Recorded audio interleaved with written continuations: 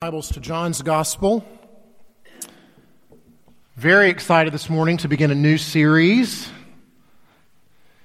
It is the session's desire here at Trinity to give you a steady diet of God's Word that is well-rounded, that comes from all the different genres and authors. And in looking at what has been preached by me, by Sean in the past several years here, it's high time that we do a gospel together, that we study the life and the ministry, the person and the work of Christ, our Savior. And we're going to do John because it's my favorite. It's the fourth gospel, and it is so very different, as you know, if you have read the Scriptures, so very different from the other three gospels, Matthew, Mark, and Luke. John handles fewer accounts from Jesus' life and ministry, and he goes into greater detail and depth with them. And the beginning of John's gospel certainly sets it apart from the others. Matthew begins his with a wonderful genealogy before the account of Jesus' birth. Luke begins with the accounts that foretell the births of both John the Baptist and Jesus before he gets to the birth narrative. And Mark dispenses with all that and just jumps right into the beginning of Jesus' earthly ministry as an adult. But John does something altogether different. This prologue, these beginning verses of John's gospel that we begin to look at today, has a bit of what I think is a cosmic feel to it. It goes back much further in time than just genealogies. It's lofty, it's transcendent. And yet, as we get deeper into this gospel, we're also going to find from its author, the Apostle John, a wonderfully personal and even intimate account. John will have all these little autobiographical details sprinkled in. How he refers to himself as the disciple Jesus loved. How he mentions little things like he outran Peter to the tomb on the morning of the resurrection. So this gospel shows both the transcendent majesty of Jesus and also this warm, personal side that's evidenced by John's own personal relationship with the Lord Jesus. Now, before we dive into the text, I want to share with you one amazement and one frustration. All right? First, I am amazed, again, at how God orchestrates the little things. I mentioned to you last week, even in the middle of the liturgy last week, how I was just struck by how all the songs and the prayers and the scriptures just were woven together with that sermon text from last week. And I didn't plan that. I'd like to say that I did, but I didn't. It's just how the Lord orchestrated all that. I realized again this week how He's done it. How He's done it even with the ending of the last sermon series, us being in Psalm 19, and how He's done it with the beginning of this gospel, right? And I'd love to say, oh yes, I thought about how this would just fit wonderfully together. Oh, I'm not that smart, but God is. That we would finish that last sermon series with finding God in the middle of His world and His Word there in Psalm 19. And that we would begin this gospel with such a wonderful declaration about Christ being the Word and seeing His role in creating the very world that those first verses of Psalm 19 talk about. Now, is that earth-shattering? No. But I'm still amazed at how He puts all the pieces together, because I very often feel like I'm just bumbling along. But then the Lord leaves His fingerprints all over the place to piece something like this together. And so when we see those fingerprints, it's never a bad idea to point them out and to praise Him for it. So that's the amazement. Now the frustration. Okay? Yesterday, I was at church working on said sermon, Sunday school lesson, all that stuff. Shay texts, hey, how's it going? I text back, my head's about to explode. she texts back, "Have you taken anything?" No, not that kind of explode. It's from this passage that I've been studying. Right? The further I got into the week with these first few verses of John's Gospel,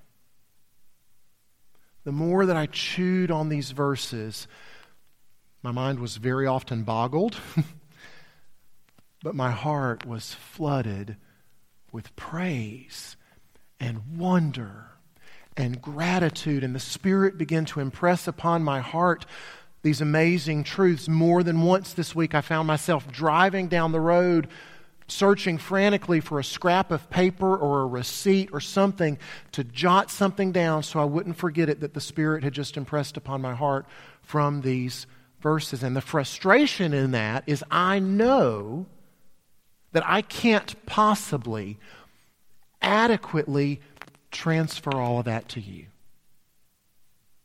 We don't have the time, first of all, but I don't have the words either to communicate that to you, and that's frustrating to me. But then I remembered, as if the Spirit impressed it upon my heart, that that's not my job anyway. That's His job. And so my frustration eased a bit, and in its place came both a prayer and an exhortation. The prayer to the Holy Spirit that He would do just that for you with these verses. And the exhortation is for you is to take these verses. Take these 5 verses and chew on them all week long. Pore over them. Read them. Pray them. Memorize them.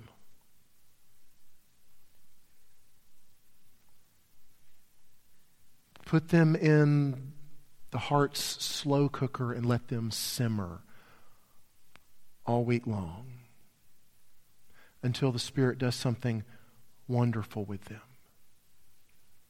And I don't mean that He's got to do something new and mystical and, show you this wonderful off-the-wall insight that no one else is going to come up with. That's not what I'm talking about at all. I'm just talking about that the Spirit would take these deep, elemental, foundational truths about who Jesus is, so simple, in fact, that you might look at them and yawn.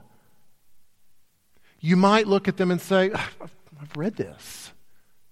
I know this. What's the big deal? But my prayer to the Spirit, my exhortation to you is that by meditating on them this week, He would do something amazing in you, pressing them deep down into your hearts. Now, let's read them. Stand if you're able. The first 5 verses of John's Gospel, the very Word of God. In the beginning was the Word, and the Word was with God, and the Word was God. He was in the beginning with God. All things were made through Him, and without Him was not anything made that was made. In Him was life, and the life was the light of men. The light shines in the darkness, and the darkness has not overcome it. May God take His Word, inspired by the Holy Spirit, inerrant, infallible, and authoritative for all of our living. May He bless it. May He use it richly. Let's pray. O Holy Spirit, would You come? Would You remove the shackles of familiarity that would keep our hearts bound from discovering and from seeing all that's here? Holy Spirit, would You impress upon our hearts in these few moments, but more importantly in the week to come, these wonderful truths of who You are, of what You've done, of how You've met us wonderfully in our great need. Come in power, we ask and expect in Christ's name. Amen. Please be seated. Now, the very first thing for us to address is John's vocabulary here. The Word. Right? That seems, if we're honest, a bit clunky, a little awkward even. Right? We get right away who John's talking about. Right? Spoiler alert, it's Jesus. Okay? We know who he's talking about, but why refer to him as the Word? You may be familiar with the Greek word that's used there, logos. Right? We get lots of words like logic from it. Our word theology, right? 2 Greek words. Theos, God. Logos, word, right? Theology is a word about God. Words about God. All right? So logos. And I'll just tell you right now, I'm probably going to go back and forth indiscriminately between saying word and logos. Okay? What seems unusual to me that John would say the word, that he would say logos, would have been much less unusual. It wouldn't have been clunky or awkward at all for the original hearers and readers of this gospel. If we put them in 2 broad categories and we say, well, there would have been Hebrews, there would have been Jews who looked at this, and there would have been Greeks or Gentiles who looked at this. The Jews would have been well acquainted with talk about the Word. All right? They're obviously going to hear these first 3 words of verse 3, in the beginning. And where are their minds going? What are they thinking about? They're thinking about creation. They're thinking, hey, that's how Genesis starts.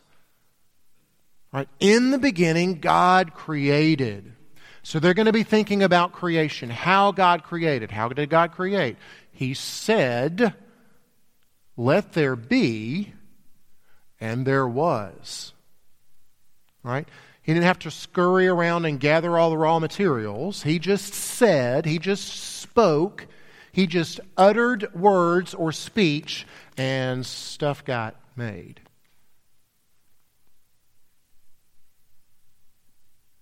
It simply came into existence through the power of His Word.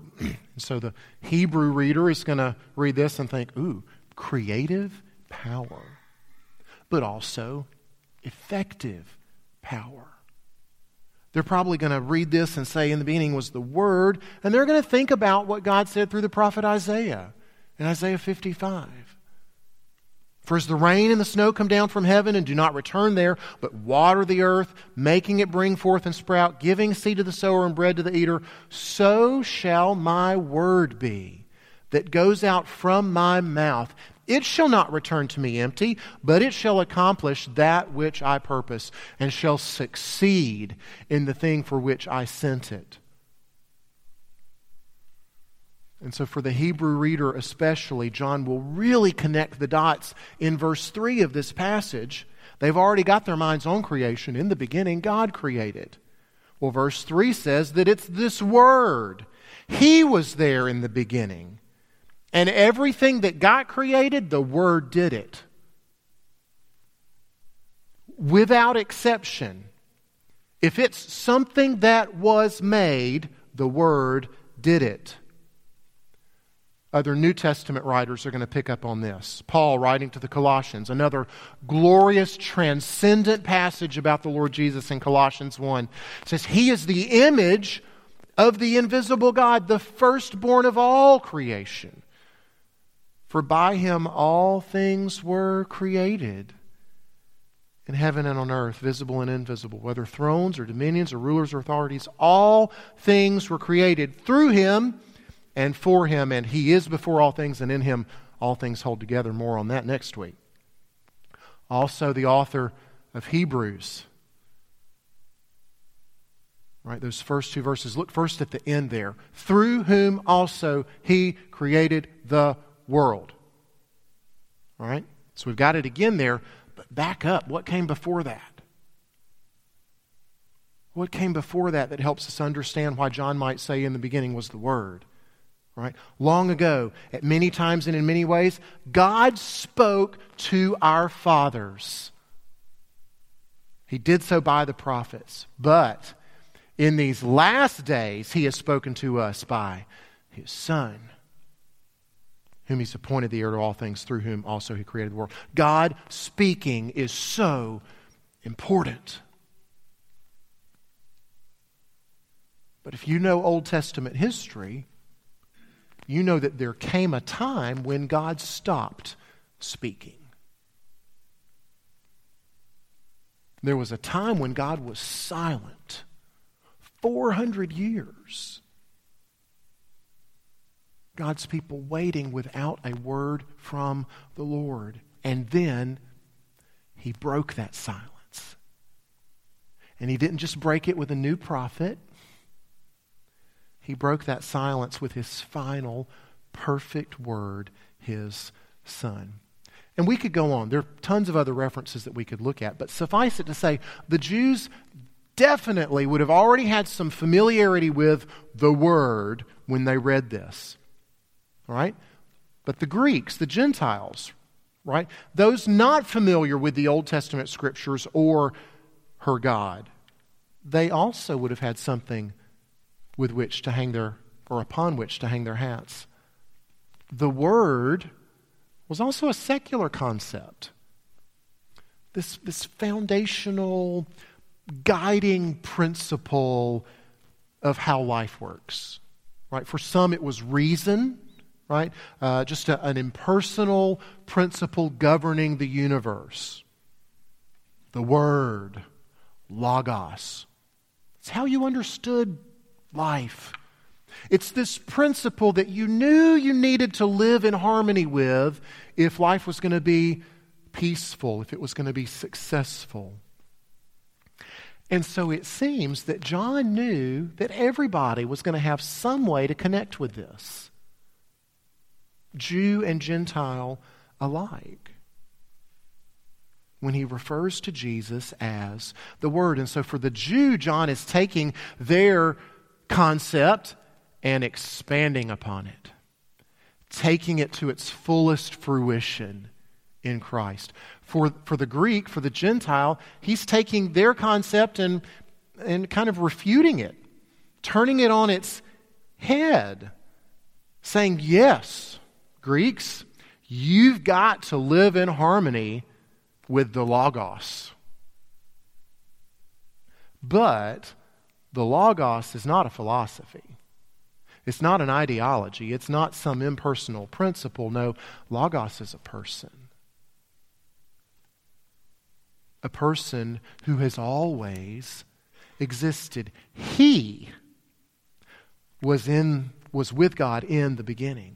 Right? However you might count backwards and try to identify whatever the beginning was, whatever that point was, the Word was already there. Already in existence. Before the beginning of time as we count it or know it. What else does John say about this person who is the Word?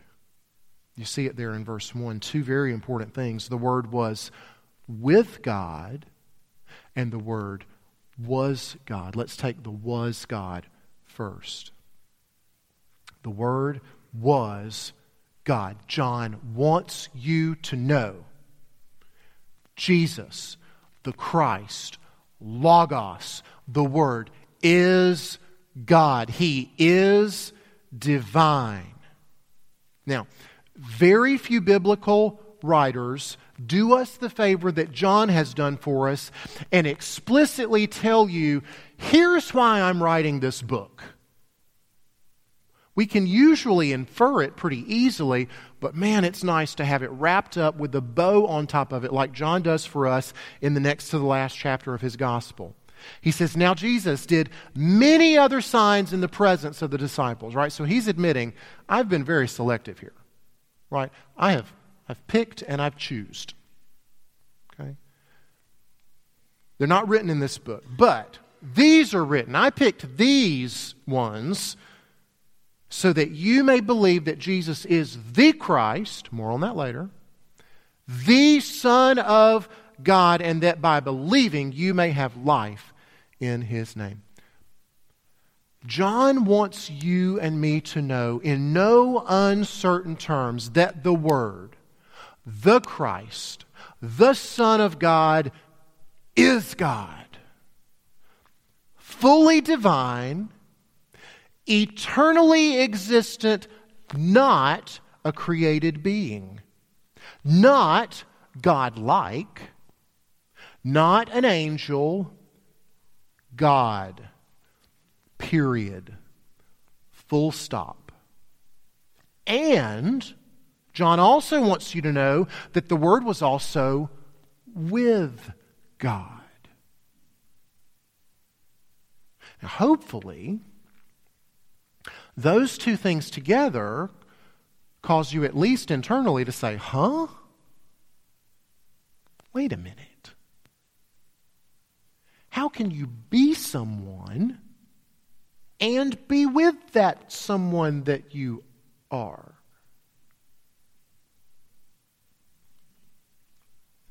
As you scratch your head on that one, realize that this is one of the many places in Scripture where the doctrine of the Trinity is revealed to us. It's forced upon us. No one made it up. It just happens that when we come across passages like this that either are nonsense, He was someone, and He was also with that someone that He was. So it's either nonsense, or it's some weird contradiction, or they point us to something that must be true despite the fact that we can't wrap our finite minds fully around it. And so all we're left to do is just cling to what we know. And what we know from here is that the Son, the Word, the Christ, is Himself divine. He is God. That is His essence. Right? That's the quality of His being. And somehow, He is also with. That means He's distinct in some way from the others who share in that divineness, that divinity. And so, and this is not a sermon on the Trinity, right? We need a series on that sometime, right?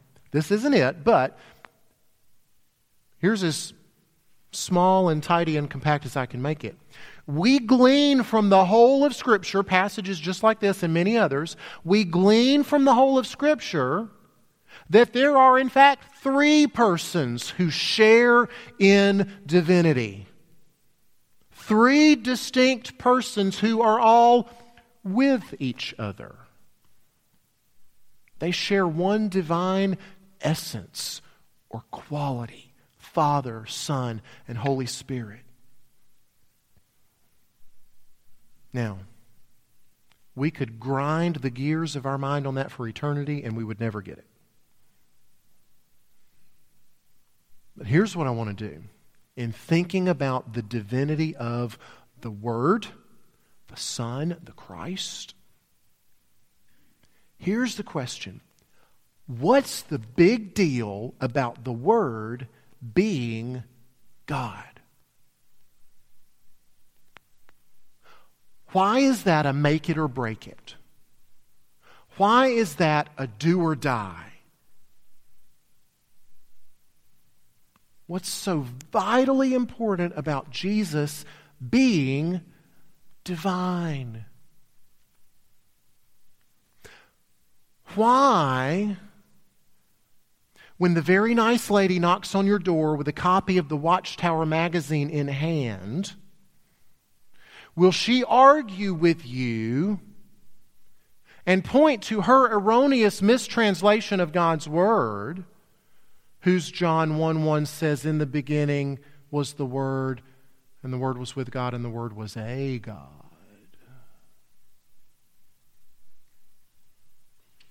Why will she very articulately tell you how Jesus was God's first creation. Oh, definitely the most important of all created beings, but he had a beginning, like the angels. Why is it such a big deal for us to say Jesus is God?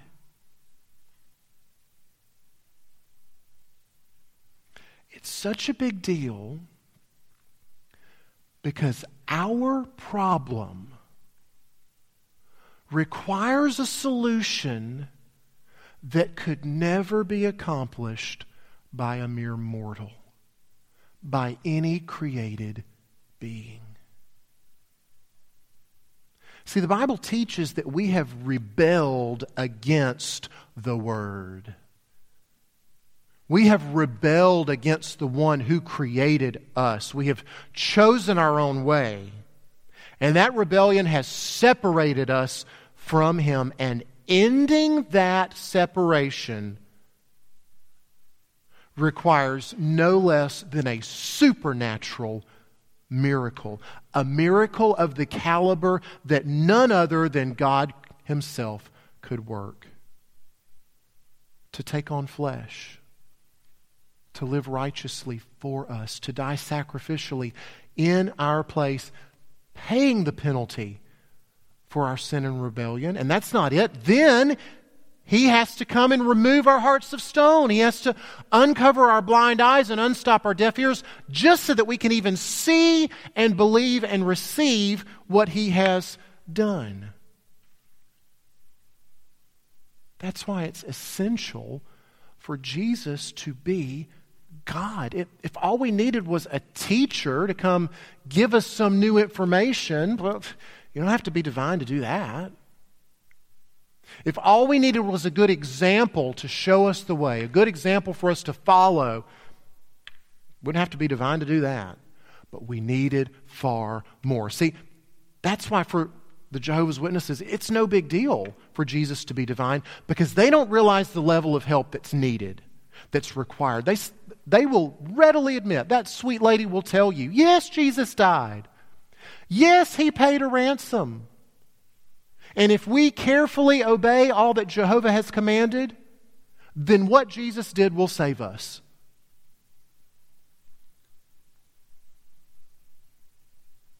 Do you hear what I just said?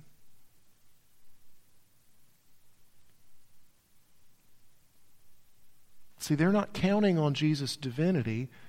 They're counting on their own discipline and their own duty. And it's not just Jehovah's Witnesses that can be prone to doing that. Friends, either Jesus is divine, He either is God, or we are dead in our sins. We are doomed. But the truth of the matter is, according to John's Gospel, that Jesus is God. And yet, He didn't consider that divinity something to be grasped and held on to. But He humbled Himself and He took on flesh that we'll get to later in this prologue. He loved us so much that He was even willing to endure the tearing apart of the withness with God. Now think about that for a minute. The Word was with God eternally.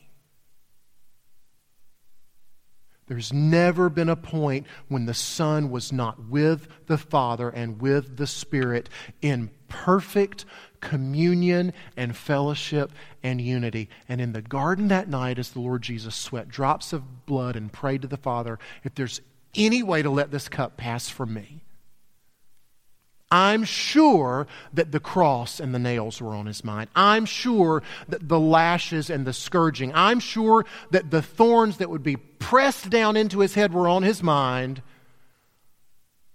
But I'm also sure that those things paled in comparison with what was to come when the Trinity for a time would be ripped apart.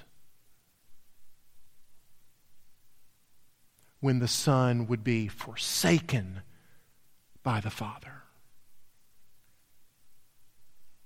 the tearing apart of this withness that they shared. And yet for you, He did it. He did it. He was separated from the Father so that you and I would never be. Let's pray. Oh God, there is